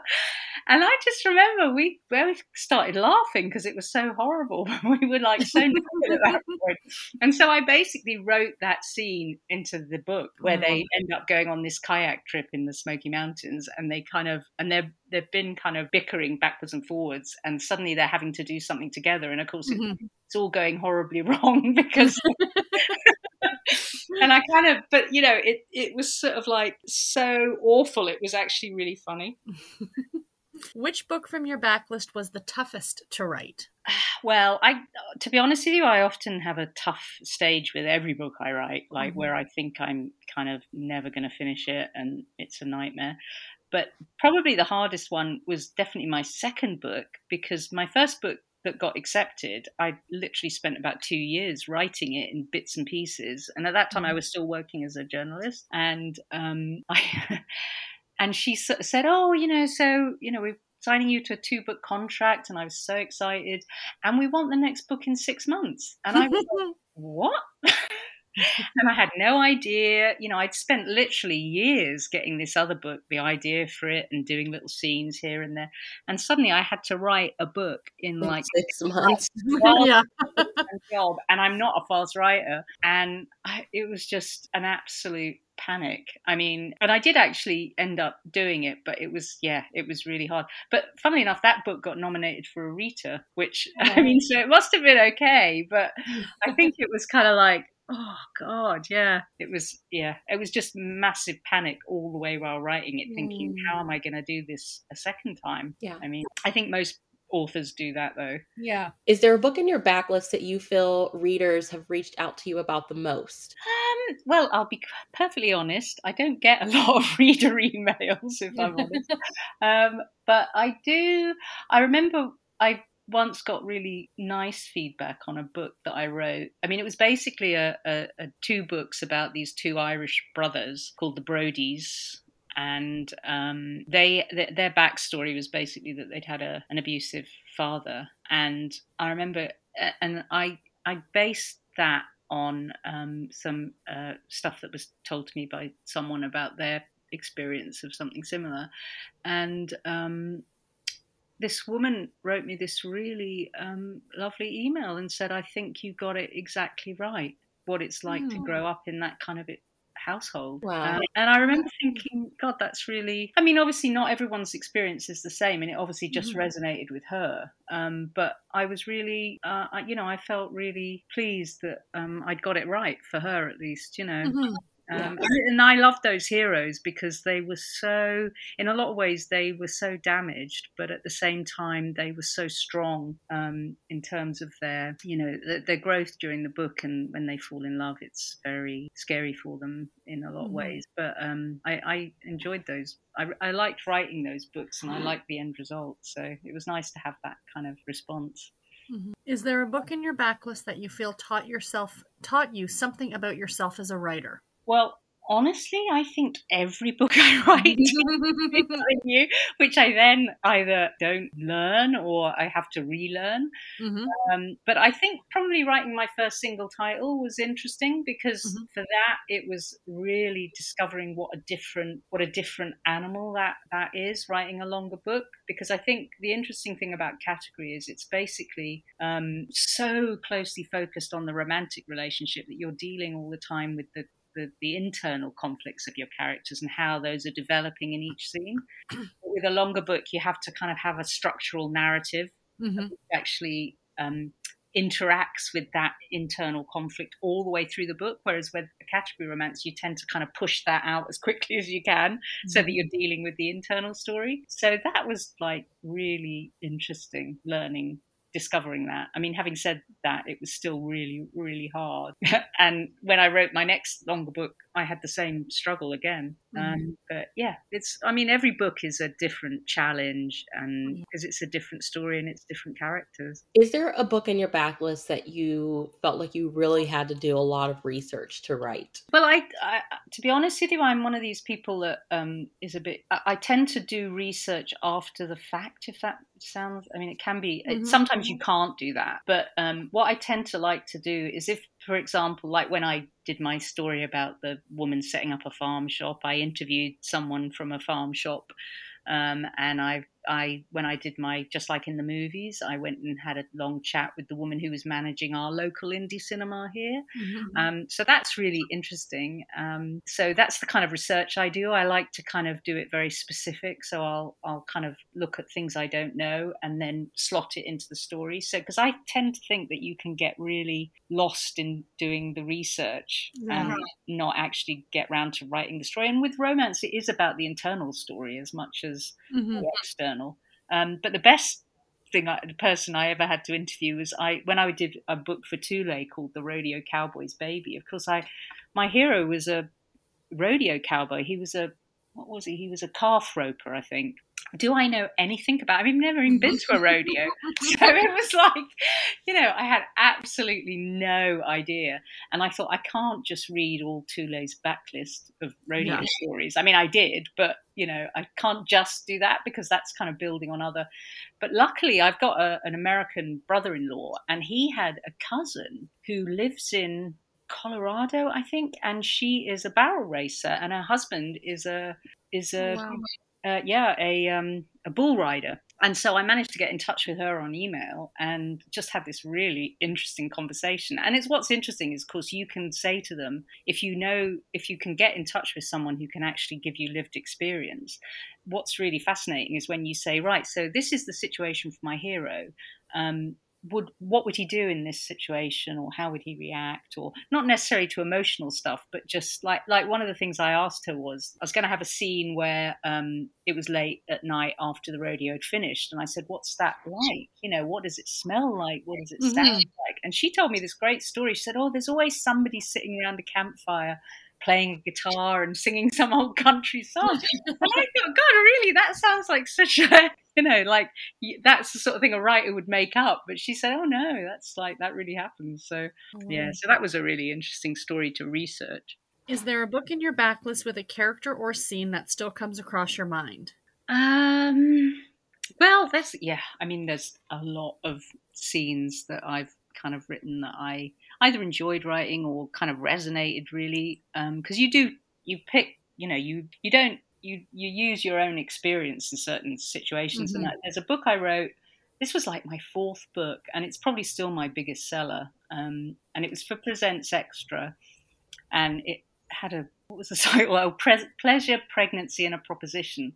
And at the beginning of the book, the whole idea was just based on, what would it be like if your couple were not a couple, but the heroine was pregnant and didn't know she was pregnant, and the hero made her go for an ultrasound because he somehow, the plot was quite convoluted, but the basic scene in the story was that he persuades her that she is pregnant, or she might be pregnant, and so he takes her to a private clinic in Harley Street, and they go, and the doctor, she's in shock because she takes a pregnancy test and she is pregnant, and then the doctor says, we can do a sonogram. And so they go in to the the ultrasound suite, and they see the baby for the first time on the ultrasound. Of course, she doesn't like this guy. They had literally a one night stand, and she thought he was a asshole, basically.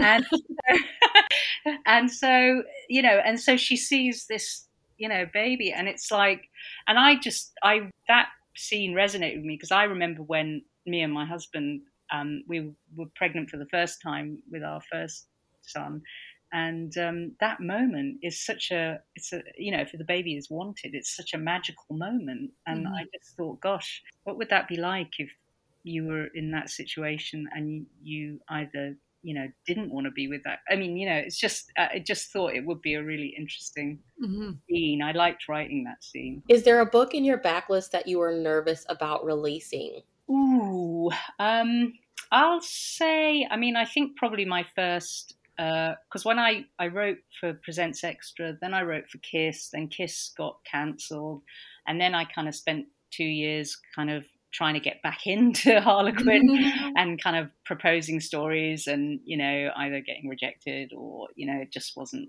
the right kind of story. And then I finally managed to get a new contract with them, and the first book in that contract was a book called Vows They Can't Escape, and I was quite nervous about that story because I just thought, I really want to be writing category again, and I really want to write for Harlequin again, and I want this to be a success. So I was quite nervous about it, yeah. But I think the good thing is with category, it's like if they accept the story, they know it's going to work for their readership. So I was nervous about it, but they weren't nervous about it, which was good. Is there a backlist title with side characters you've considered giving their own story to? Okay, so just about all of my books characters. I love writing linked books. I often, when I'm trying to think, like, because I've recently signed a 6-book contract, and my well, this last year I did, or earlier this year, and my editor and me went out, we were talking through what kind of books we would write in these 6 books. We haven't figured out all of them, obviously, but she was kind of saying, "Oh, is there any, and I've always got characters that have appeared in other stories that I think, yeah, I could definitely give them a story, like a gorgeous brother who appears, Yeah. or the heroine's best friend. Or so I've written 2 first-person books that are set on the Côte d'Azur, because I've been there a few times with my husband. We've got some friends that live out there in this amazing place right near Nice, and so I love that setting. It so presents, really. And I've written a couple of first-person books, and I've definitely got a couple of characters who appeared in the last book as kind of secondary characters who I'm definitely trying to figure out an idea how I'm going to get them together. I think rather stupidly I made one of the female character a chef. So I'm like, how can I make her? How can I make her like, is she going to be his personal chef or something? I mean, I don't know. But yeah. And he's a racing car owner, but I kind of did one of those, and I just thought, I actually don't know enough about. I had to have a long chat with Maya Blake because she's really into Formula One, and I don't really know enough about it. And afterwards, I said to my editor, I'm never doing another racing car book because I just don't know enough about it. Yeah. So I'm going to have to think of a way that he's not a racing car owner anymore. But yeah. Let's get into some round out questions. What is one book you wish you could read again for the first time? Oh, gosh. Well, funnily enough, I am currently rereading the whole of the Ravenels series by yes. Clay, which I love. I tell you, the book I absolutely loved the first time I read it, and I haven't been able to read it again because I'm a very slow reader and it's a very long book. The Outlander series of books, which I love, but I just cannot, like they're 800 pages each, and I'm like, I think it would take me the rest of my life if I tried to read them all. I've read the first book 4 times. Sarah, put her on game. It sounds like she needs to know the way to read Outlander. No. Legitimately, if you are an audiobook listener, get Outlander on audio. It is just the icing and the cherry on top of the cake. Oh, that's a great idea. Because, I don't listen to audiobooks, but somebody else said that to me. And I thought, God, actually, that's a brilliant idea. Davina Porter is the narrator of all the Outlander books. And I have re-listened to the entire series on audio. And listening to her with the accents, I mean, it's just amazing. Absolutely I must try that. I must try that. Yeah. Oh, yeah. I mean, that's a great idea. Series. I'm so excited about the new book. I can't wait. Yeah, me too. And she's done it now, hasn't she? Finally. I mean, I've been It's been released. The audiobook comes out at the end of November, I think. Oh. Yeah. Released? I didn't know it had come out. Yep. Go Tell the Bees That I Am Gone, I think is what it's called. Yeah. Oh, yeah. Go check it out. Yeah, I do. Is this all in the same world? I mean, I feel like this is such an old series. Is it an old series? I mean, Outlander, I read Outlander the first time when it was originally published as Cross Stitch, was the original title of it. Yeah. And I mean, that's what, 20, God, how many years ago? Yeah. It's like, I mean, I only came to it about 5 years ago. That was Abby Green's fault again. She told me about it. She said, you must read it. So I read that first book, and then I think, God, I've just got to read all of them, And I think at that time, there was still the last book that's just come out. I mean, it's such a huge... you feel like a lot of people say, they reread them all because it's hard to remember who all the characters are. Exactly. There are many of them now, yeah. But it jumps time and it jumps characters, and it's a commitment. Let's put it that way. So let Davina Porter help you with the commitment. That's right. Yeah. Yeah, I think that sounds like a great idea. Tell us about one of your under the bed stories, something you've written that will never see the light of day. Well, I think my awful bodice ripper when I was... Yeah, there you go. That's it. I mean, I've got loads of stuff that... I mean, I had one that I wrote several years after that original one where the heroine, the opening of the book, she basically has an epileptic fit. I mean, yeah, it's... I don't know what I was thinking with that one either. Yeah. Mm. What's a romance that you've read within the past few years that reminded you of why you love the genre? Oh, so many. I mean, there's so many great books out there, isn't there? I mean, I'm a big fan of Kate Meader's books, and Hmm. she writes really, really good kind of category, really, I guess, because they're short books, but they're not necessarily in an imprint. She writes all these kind of hockey stories, ice hockey stories. I mean, I know nothing about ice hockey. I'm not remotely interested in it, but the characters are just great, and her banter is fantastic. I've actually recently read a book that Abby put me onto by, and I can't remember the name of the author. It was called something like One Night Only, and it's she's an Irish author, and that was just brilliant as well. The banter was fantastic, and the characters were really felt really kind of authentic and contemporary, and yeah, so I loved that. I mean, I find like often I'll read stuff and think, wow, I wish I could write like that. Yeah. Who was your teenage celebrity crush? Okay, so this is going to sound a bit weird, but I had a massive crush when I was like 14 on James Dean, and at the time he was well dead. I mean, I I watched East of Eden, his first film, on telly one day, Mhm. and I just fell in love with him. I thought, God, he's so gorgeous and He is, yeah. I feel like I have a crush on James Dean, and he's been dead for way before I was born.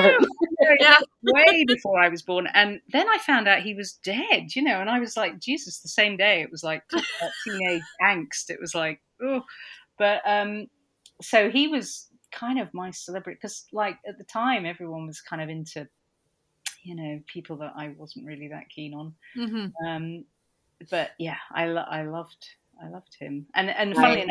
enough, my friend Katri, who I go on road trips with, that's how we first bonded, was our love of James Dean when we met. He was I this love it. larger than life presence that Hmm. Yeah, literally was just gone way too soon. Like, yeah. Well, I mean, this is how sad my celebrity crush is. I've actually been to the place where he died. Really? Paso Robles, Fascinating. yeah. I mean, she's actually been to Fairmont in Indiana. I've never got when he there, was but born, yeah. yeah, she's Mhm. been to where he was born when she was kind of hitchhiking around the States. So yeah, Hmm. but I haven't been able to bring myself to finish it just because I'm just like saving the right time. But there's this show that is about this doctor that does autopsies on celebrities that have oh, passed. And he's just like, how it, because James Dean was a very knowledgeable racer. Like, he knew what he was doing. And he's like, how does Mhm. this guy who knows what he's doing behind the wheel die in a car accident like that? And yeah, like the part that I got to in the show, he was like really, he could not see. He had to wear glasses, and that's yeah, why being an actor, like, he would have to like memorize his lines and stuff, because then he'd get yeah, out there and he couldn't have his Hmm. glasses on because that's not attractive, in old Hollywood days.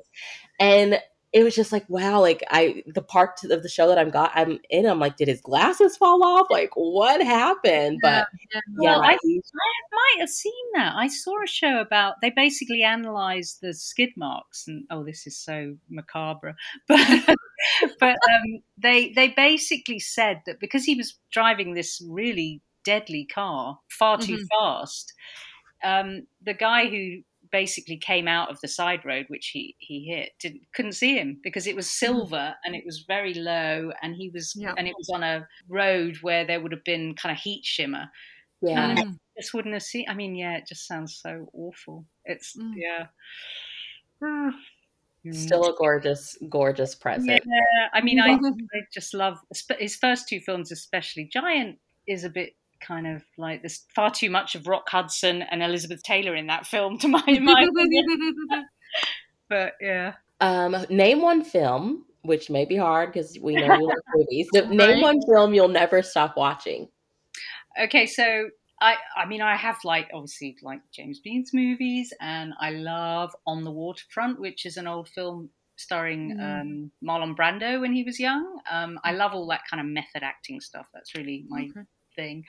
But I think a film that I watch nearly every year, and it's because I watch it with Abby green, and we have like a sort of did she ever work with?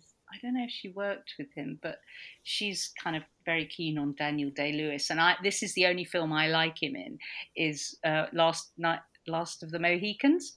Mm-hmm. I And feel so like when we asked her this question, Sarah, that was her answer. I think so. Yeah. Yeah.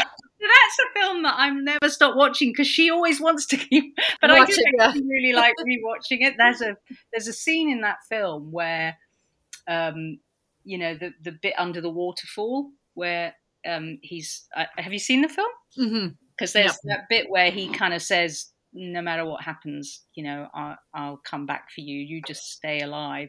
And it is kind of brilliant because she's the hero of that movie, not Mm-hmm. him, I think, because she's the one that, is going to have to survive.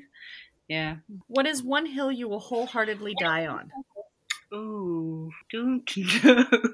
I wasn't quite sure what this meant. Like, you mean like Outlander is definitely a romance because a lot of people argue it's like a historical fiction. Yeah. Okay. Absolutely that hill. But also Yep. the other one that I will die on is Die Hard is not a Christmas movie. Yes, it is. Interesting. I don't think it's a Christmas movie. And I've had this argument with so many people who think they're being kind of cool and trendy by saying, oh, but it is because it's set at Christmas. But it's just not a Christmas movie. It's got no Christmas real iconography in it. I just don't see that it's about Christmas at all. It's about him being, I mean, it's not really one of my favorite films either, which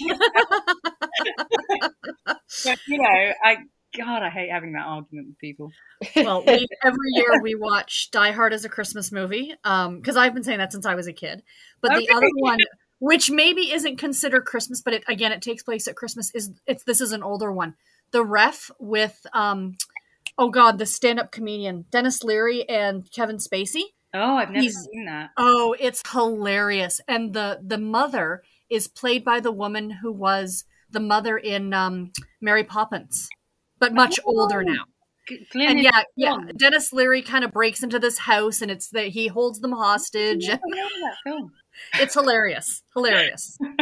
I mean, there are films that I would consider to be Christmas films that maybe don't sort of seem like Christmas movies. And I'm trying to think of one now and I can't think of one.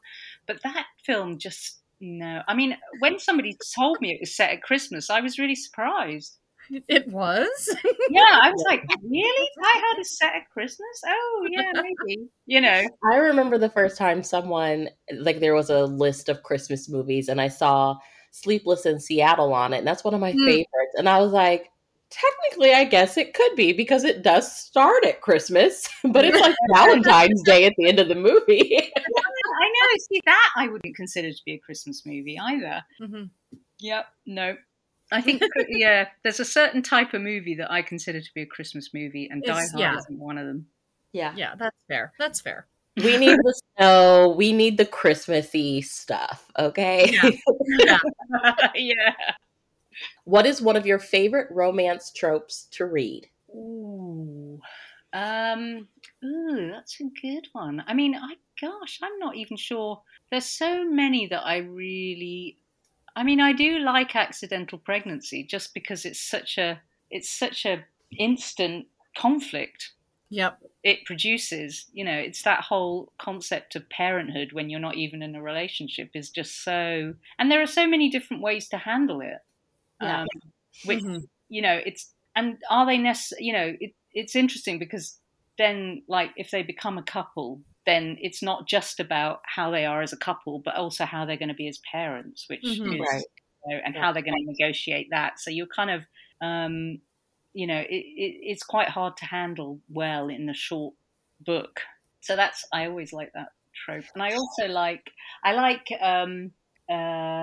I love Enemies to Lovers. That's one of my favorites, really. I think that's probably my favorite, actually, because I just think, it's that idea that they're really at loggerheads. And I know it's such a popular one, really, isn't it? There's so many versions of it, but I do love that whole kind of how they come to appreciate each other by the end when they hate each other at the start, you know. Well, what I think is interesting about like accidental pregnancy, this is something Sarah and I talk about all the time, is like when we're reading and we know it is a book with sex on the page, it's Mm. interesting to see how the sex on the page changes the relationship. Like, where does it go from here?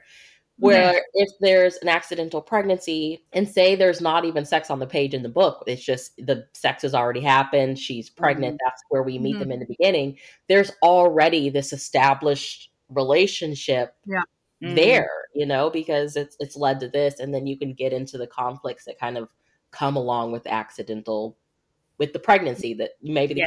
the hero didn't know about or what have you. So Yeah, Mhm. I mean, I've had kind of accidental pregnancies come kind of at the near the end of the book, and readers get really pissed off if it's then, you know, titled like that's the pregnancy as part of the conflict. Yeah. 'Cause really, it's not if it's halfway through the book.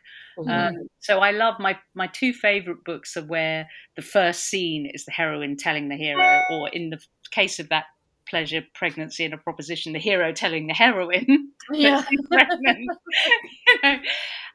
And so I love that, so that you've instantly, like you say, they've had a sexual encounter already. So the next step is, what happens with that relationship? Mhm. Because, all sorts of things happen after somebody gets pregnant in terms of, Mhm. intimacy. So it's interesting. It's, I just, I do like that. But I think enemies to lovers is probably my favorite, because that's such Mhm. a, it's an all-encompassing trope. I mean, you usually have to do it with other tropes as well, obviously, because it's Sure. almost too obvious. But I do like that. Can you share with us what is coming up from you next? Yes, at the moment, I've just finished a book, and the next book I'm doing, well, the book I'm currently writing, which is due on November the 1st. Oh my God. um, it's they're doing a whole series. I think they're going to come out next June or something, of twisted fairy tales. And so my editor asked me if I'd like to do one, and I said, yeah, I'd love to do one based on Little Red Riding Hood. Yes, that is my favorite. Mm. So much fun getting the hero into Granny's old bathrobe. And so that's, I mean, I'm struggling with it a little bit at the moment, because I'm trying to figure out how, I mean, I think the basic twist in the story is that he's a wolf, but and he is actually called Jack Wolf, rather Nice. cleverly. See what I did there? Yeah. I'm excited about this series. I know. Mhm. But I think the point is that he's he's very cynical, but he actually desperately needs love, and the heroine is going to have to figure that out somehow, but I'm not sure how yet. But so she's kind of Little Red, but she's at the same time she's pretty tough. She's a tough she's going to be a really tough heroine, so she's going to match the wolf for. Yeah, that is. I love Cinderella retellings, which we see a lot in romance, and I think with presents we definitely see. But Little Red Riding Hood, I just think is my favorite to see retold, because it Yeah. started out like its early beginnings were just, I think, such like a cautionary tale. So to Mm, see modern day writers like giving Red her power back and making her more smarter and stuff like yeah. that, it's so nice to see. So I'm excited for that. Mhm. Oh, good. Mhm. Well, I mean, I think I remember my story is inspired by something that Roald Dahl once said, when he said, if I was writing that fairy story, I would have She Little would have Red. got a gun. Yeah, she would have pulled a pistol out of her knickers and shot him. So I thought, that's going to be my kind of go to, although she won't shoot him, obviously. But, she'll want to. And lastly, where can everyone find you online? My website is heidi-rice.com. And from there, I have like a blog, which I hardly ever update now. And I'm on Instagram as Heidi Rom Rice, and on Twitter. And do I do anything else? No, I don't think so. And Facebook. I have an author page on Facebook, which once again I'm a bit useless at updating. My Instagram page is where I am most of the time, I'd say. I mean, there's loads of great pictures on there of cycling in the Highlands. Well, thank you so much for hanging out with us today. This has been so incredible and so insightful and so fun. And we've just really been looking forward to it. So thank you. Oh, well, thanks so much for asking such interesting questions. And I hope I didn't waffle too much. You did Goodness, no. fabulous. I really hope everyone enjoys it, and I feel like they will. So, listeners, make sure you check the show notes. We will have links to all the places where you can find and keep up with Heidi, as well as all the places where you can find her books. Keep an eye out for what is coming up next. We are just so excited and totally rooting for everything that you do. And Sarah and I will chat with you in our next episode, everybody. Have a lovely day.